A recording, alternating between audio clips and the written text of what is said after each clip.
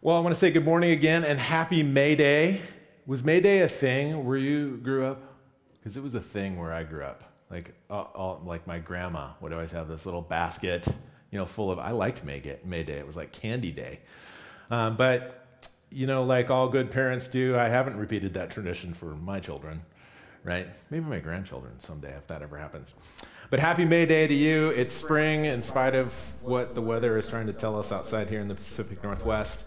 I was on a Zoom call this week with a bunch of other pastors because that's my industry, right? So I do Zoom calls with pastors. And there was someone in Palm Desert, California, another person in like Sacramento area. And I'm like, how warm is it today? It's 90 degrees in Palm Desert. It was like a perfect sunny 75 in Sacramento. And I looked out my window and it was hailing. And of course, they thought that was awesome. And I'm like, man, if we could only experience other things through Zoom than just seeing sunshine. But I want to say thanks to Phil for preaching last week, giving me a week off. That was awesome. And we were talking about it in our staff meeting this week. And one of the things that Phil said, we all agreed, it just never thought about it that way. But you were talking about Peter and just the transformation, the process of his own growth, spiritual growth in Jesus, to when he started and he meets Jesus and he realizes get away from me, Lord, I'm a sinner. And that just awareness of his own shortcomings and how that at that point made him want to get distance from Jesus, to where he's on the beach at the end of John after he's denied him 3 times and he sees Jesus on the beach and he just, rather than rowing in the other direction, he jumps into the water and swims to the beach. And just that difference in, man, what an image that is, and how that's true and true for us, but that Jesus, he's welcoming. He's also demanding, yes, but he makes you want to do better. He draws you in. There's grace. There's a relationship there that we can see just the growth in Peter's own life. So thank you, Phil. We appreciate the word you brought us. Phil's going to be back next week on Mother's Day, and so we're excited to see what you have for us then. This weekend, I've been away at a conference, our Pacific Northwest Conference. That's our denomination that we're a part of, the Evangelical Covenant Church. They have an annual meeting, which sounds so exciting to go to. They call it a celebration now, just to make us think that it's not a meeting.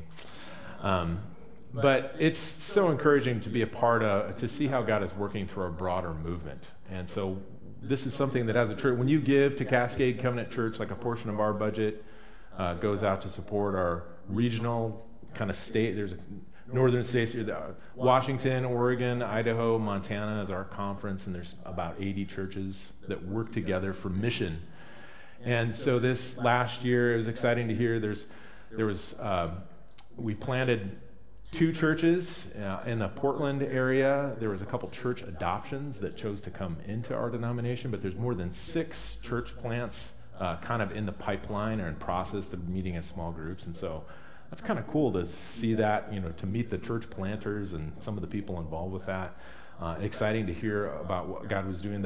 One of the churches that came into our conference here just this last year is in Bellevue, and they baptized 9 people on Easter, so that was quite a celebration. But then in the broader international sense of our denominational movement, we have a church, a sister church in Sudan. It's the Sudan Covenant Church, and it's led by Sudanese. They baptized. Okay, so lots going on in Sudan, unfortunately. But last year in refugee camps, they have humanitarian outreaches. They care for people. They baptized 7,600 people over the course of last year. Are you kidding me? So, here in the presence of really great misery, the Holy Spirit is alive and well, and people are turning to Christ. And so that's something to keep our brothers and sisters in Sudan in our prayers, and to just recognize the good work that God is doing there. Well, for many of us, the weeks after spring break, they kind of serve as a back to reality. We kind of have to buckle down, I guess, and finish out the spring. And this is really nothing new. I grew up in a rural farming area, and so this time of year is kind of go time, even regardless of what the weather is doing outside. You got to get the crops in the ground. I mean, it's a beehive of activity, and that intensity really doesn't let off until, I don't know, like July, when farmers just watch around or sit around and watch stuff grow. But it's really not that simple. It's kind of always busy during the summer, but it's not quite as intense. And even though I live in a suburban area now, no farms that I know of, I mean, little ones. April, May is still super busy, isn't it? Especially if you have kids or if you're raising kids in that kind of stage of life, the middle school, high school, elementary stages. You've got, spring sports. You have everything's ending in May, so everybody has some sort of, there's choir concerts, there's band concerts, there's, let's have a party because you returned your library book and didn't get fined. There's just all sorts of things. It's this glut of activity in the month of May. Amen? Yes, it is. And so those of us who are, kind of in that active parenting stage of life, I'm just going to speak for you. May is like my least favorite month, okay? Because of this. It's pretty psycho. And each day feels like go, go, go until you fall into bed, and then you wonder if you forgot to do something today. And so this week, as I was preparing for the message, I was struck by this quote.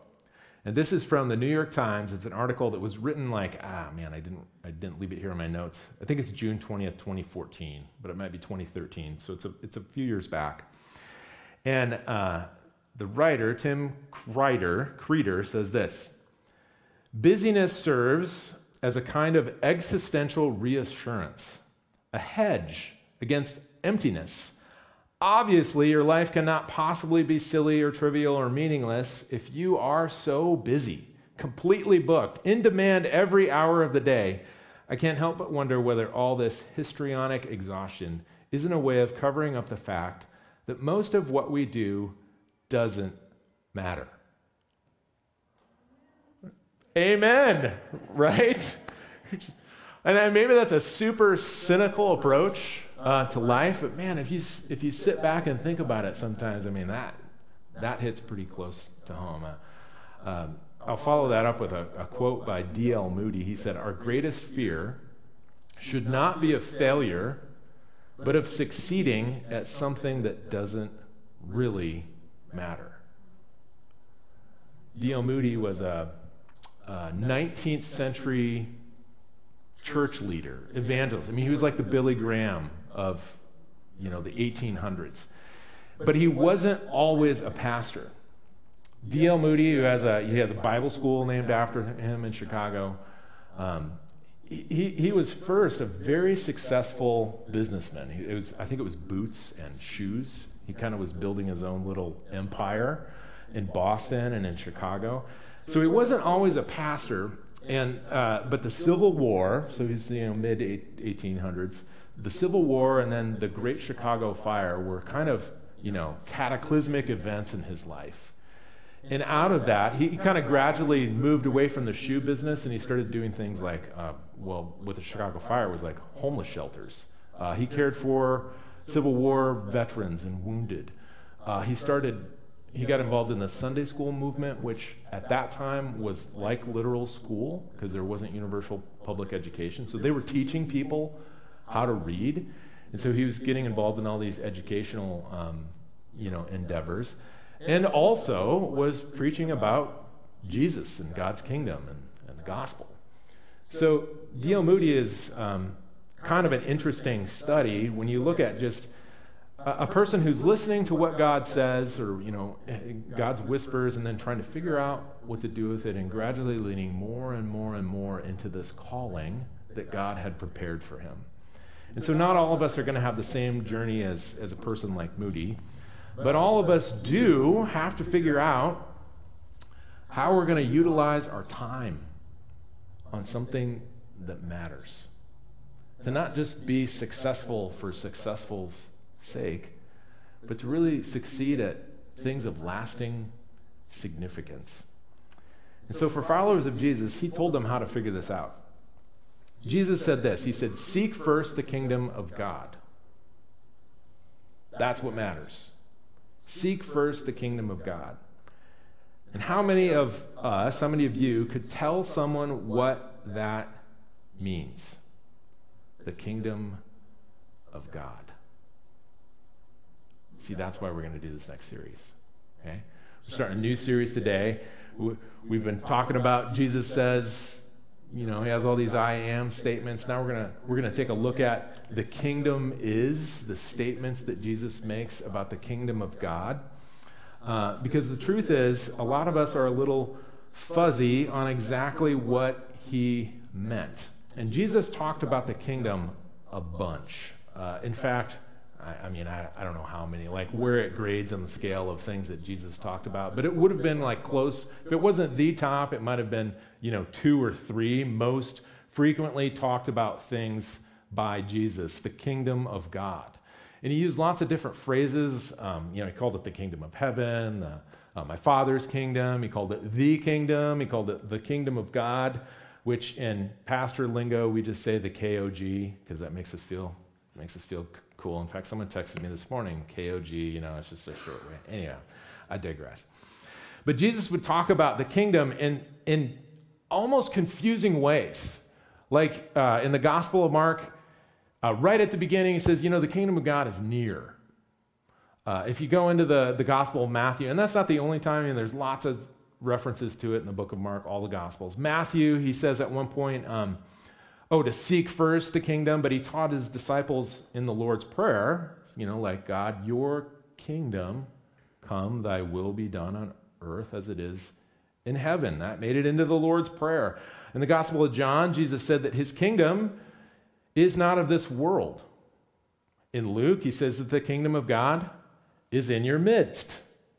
What gives with that, Jesus? It's like opposite talk here. Jesus compared the kingdom of God to mustard seeds. He compared it to be like yeast working its way through the dough. The kingdom of God, at one point he said, it's like a priceless pearl or a treasure found in a field.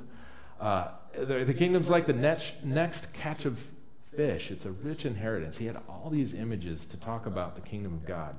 And so you start to feel a little bit, like asking Jesus yourself, just come out and tell us exactly what you mean, Jesus. Right? What is this kingdom? And if you feel that way, you're in good company because according to Acts chapter 1, okay? So the disciples here have seen the resurrected Jesus. And he's spending time in Acts chapter 1. It says, we'll put this on the screen for you, that during the time between his resurrection and the time when Jesus ascended into heaven. In Acts chapter 1, it says, he appeared to them, the disciples, over a period of 40 days and spoke about the kingdom of God.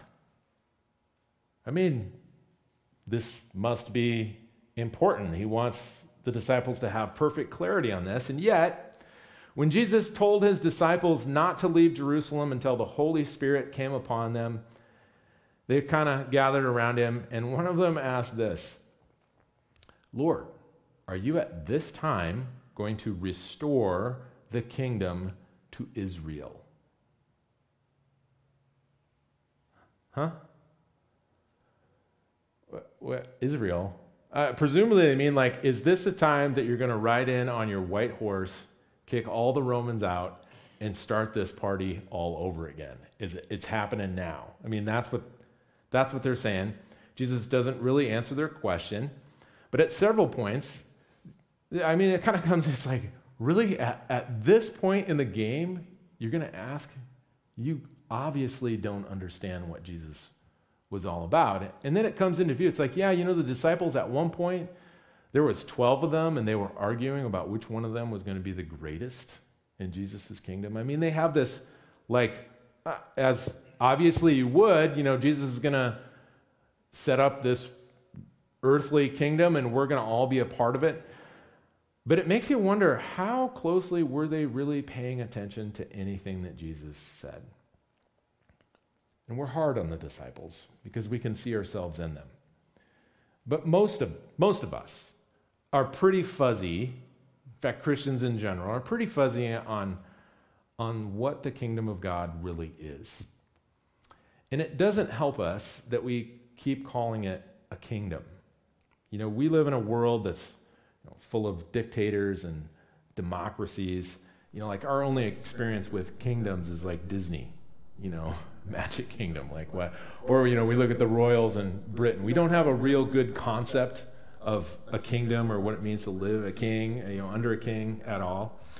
And one of my favorite college professors, he used to say, because I was taking biblical studies classes, and he used to say that the kingdom of God is central to understanding Jesus and to understanding our role in Jesus' world.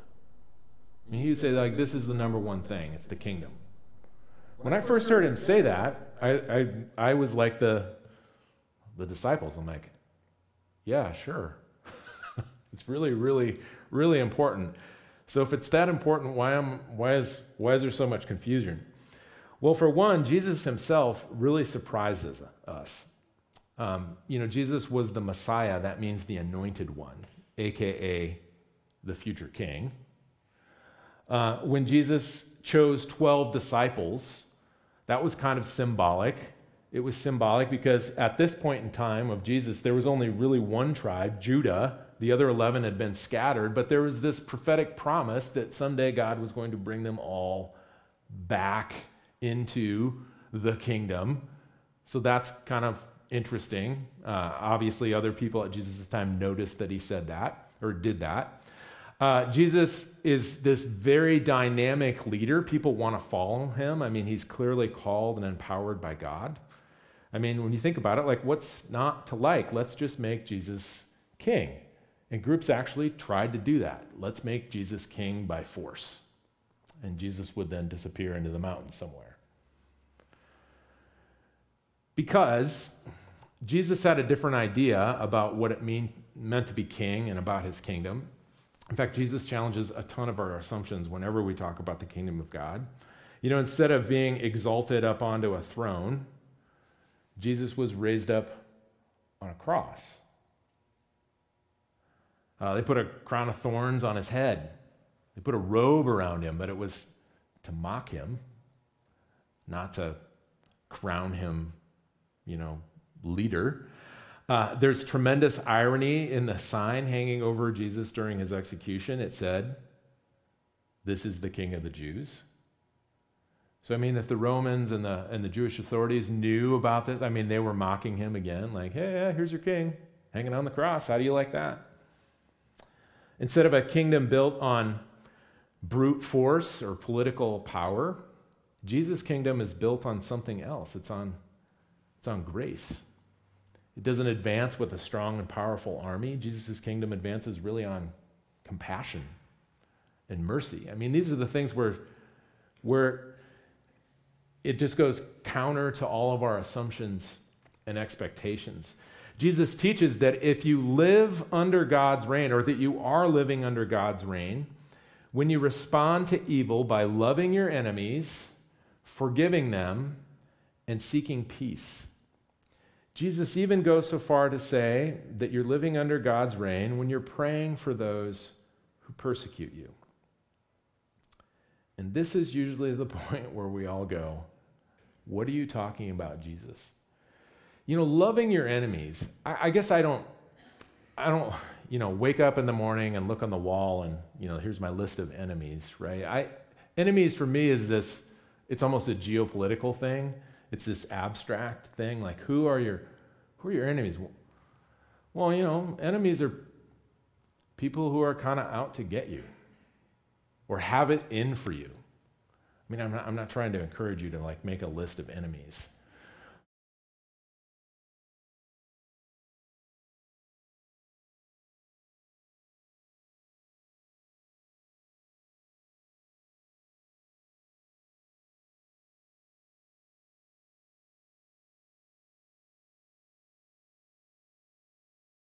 You want conflict? Okay, let's go to... Jesus is saying, no, living under God's reign is a different way of doing life. It's actually a very freeing way of doing life, because carrying around all those grudges and all that bitterness is kind of hard work. So how is it possible to love your enemies, forgive them, to seek peace, to live in God's kingdom? Well, it's possible when you and I give our allegiance to King Jesus instead of me, myself, and I. It's possible when we learn to embrace our citizenship in Jesus' very real kingdom. It's possible when we learn to seek the kingdom of God first in our life, because that's what matters. So over the years, I've heard a number of working definitions for the kingdom of God. People will say the kingdom of God is like the reign of God or the empire of God. The kingdom of God, people will talk about, well, when is the kingdom of God going to be present here on earth? And people will say things like, well, it's imminent. That's a fancy theological word. It's been consummated in Jesus. It'll be completed when he returns again. My favorite, well, the kingdom is now and also not yet. And there's all these kind of, okay, what exactly does that mean? What's the nature of God's kingdom? What's it like?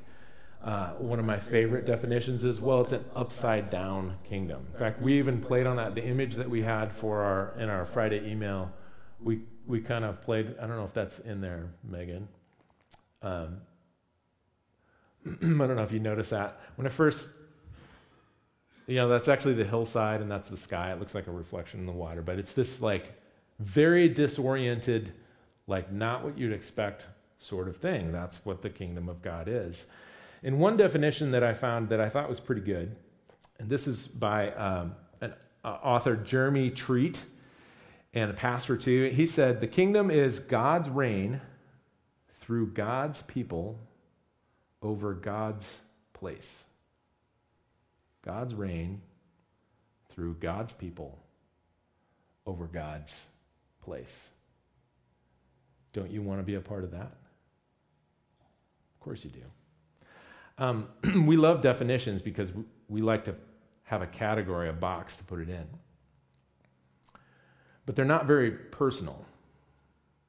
That definition, while technically correct, doesn't inspire your imagination, does it?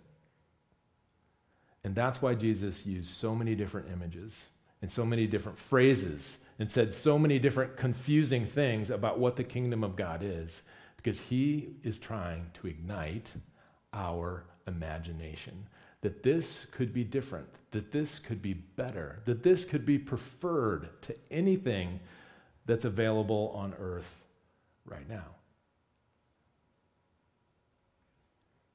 Once he was teaching a large crowd of people, some disciples, huge range of topics. This is in Matthew 5, 6, and 7. It's called the Sermon on the Mount. He talked about who's blessed. It's not the most powerful or wealthy in the world. It's actually people who are poor in spirit, who are merciful, who are mournful, pure in heart, humble. He taught about anger and revenge and sex and giving to the poor and prayer and judging others, all sorts of stuff. It's the Sermon on the Mount, Matthew 5, 6, and 7. And about 2/3 way through this, very long sermon, he says this: "Therefore, I tell you, do not worry about your life, what you'll eat or what you'll drink, about your body, about what you'll wear. Is not life more than food and the body more than clothes? Look at the birds of the air. They don't sow or reap or store away in barns, and yet your heavenly Father feeds them. Are you not much more valuable than they?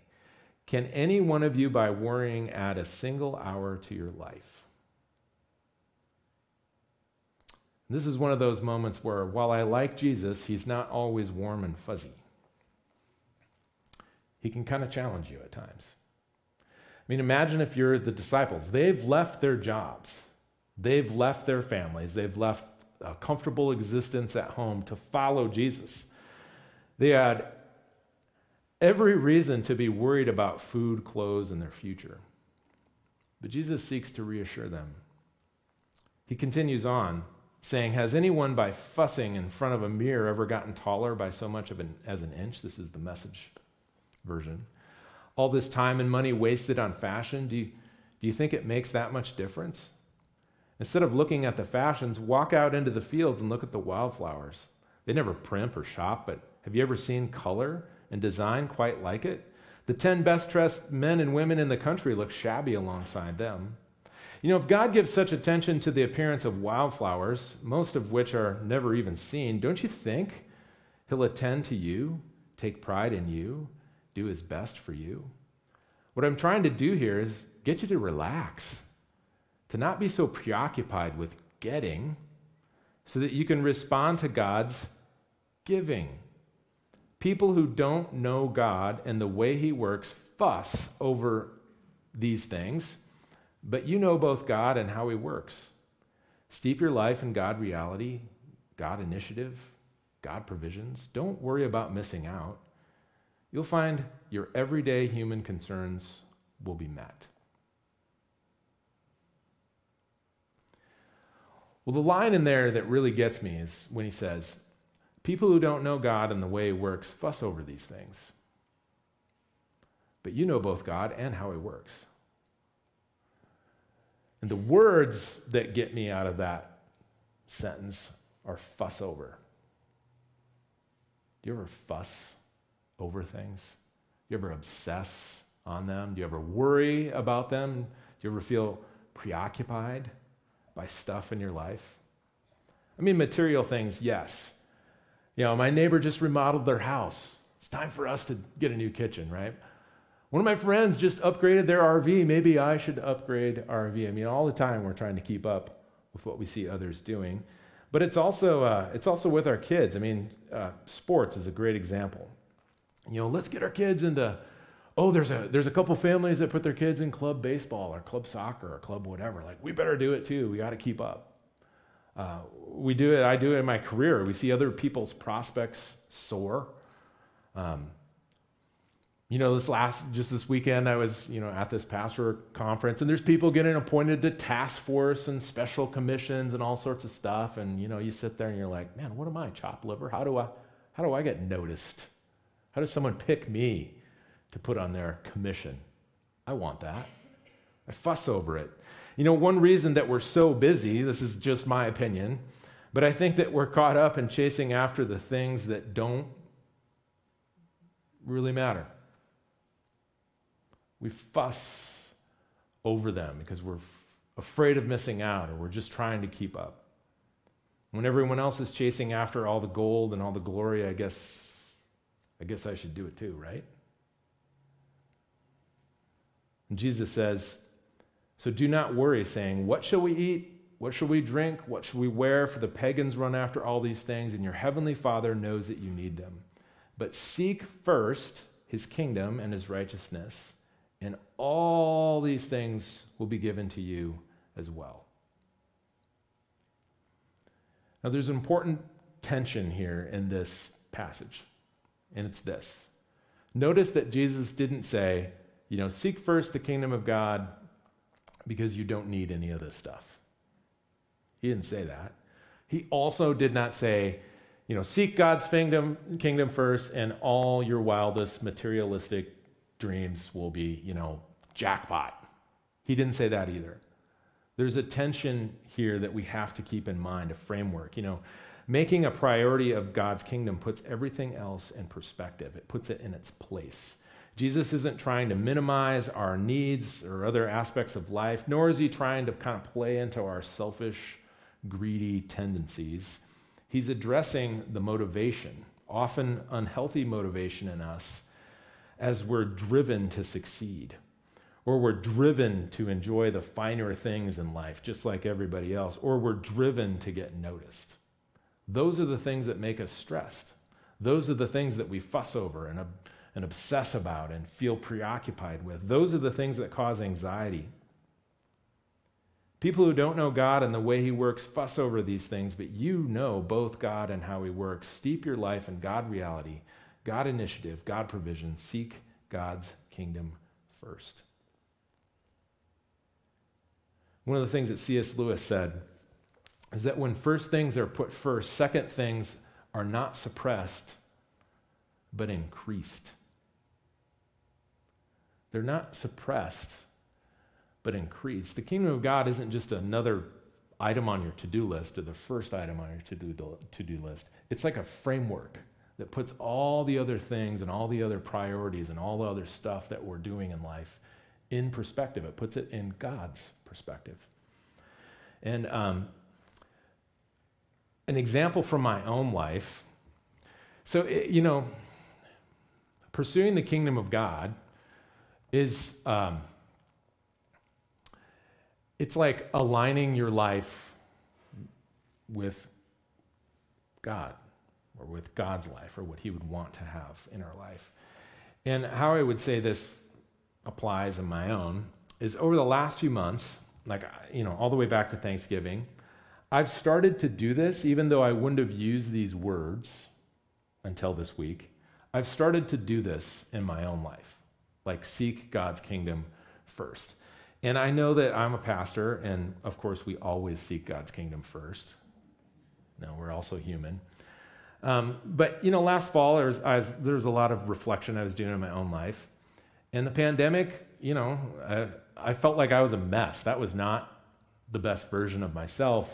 I know all of us could say, yeah, me too. I was doing the best I could, but there was a lot of stress, there was a lot of anxiety, there was a lot of depression, there was a lot of bad coping habits, there was a lot of, I stopped exercising, I stopped doing things that I enjoy. I would have said I'm stuck in survival mode, I'm just trying to make it through this time, and then we'll get to the other side and we'll sort this stuff out. But truly there was a spiritual aspect to the pandemic that wasn't healthy for me. And I wasn't seeking God's kingdom first. I was probably seeking my kingdom. That's what survival mode means. I'm just going to focus on, I am going to try and get through this. I was focusing on me. And whenever you do that, things start to kind of spiral out of control. So over the last few months, I've made an intentional effort to put God's kingdom first in my life. It started by, I joined a group. The Zoom that I was telling you about, that's my group. We check in once a week and we talk about our life and we pray for one another and our relationship with God. And sometimes I do a lot of talking. Sometimes I do a lot of listening. It's a good group. I needed that group. I need that group. Out of that, I've reestablished some life-giving rhythms, some devotional practices. I listen to Pray As You Go. Talk about that a lot. But another one that I started doing again was just journaling, which is like praying with a pen. I do it a couple times a week. It's really good for me. But I also exercise regularly. I try and eat better. Just basic stuff that I'd lost during the pandemic. I make an effort to serve others. And I guess we all could say that, but for whatever reason, I need to do this. And even though I'm talking about it, I try and do it so other people don't notice. Because I know I'm doing it for them. Whatever it is. I took some letters to the mailbox. I cleaned the dishes. I, gave a friend a call. I have to serve others. Another thing that I've started to do is I make an effort to be present with my family when they're available, instead of being preoccupied thinking about something else. And all of this didn't start at once. It's kind of been an evolution. But the other day, someone did something really, really, really nice for a member of our family, like stupid generosity. And I was debating whether or not, should I actually receive this, or should I just, say this is too much?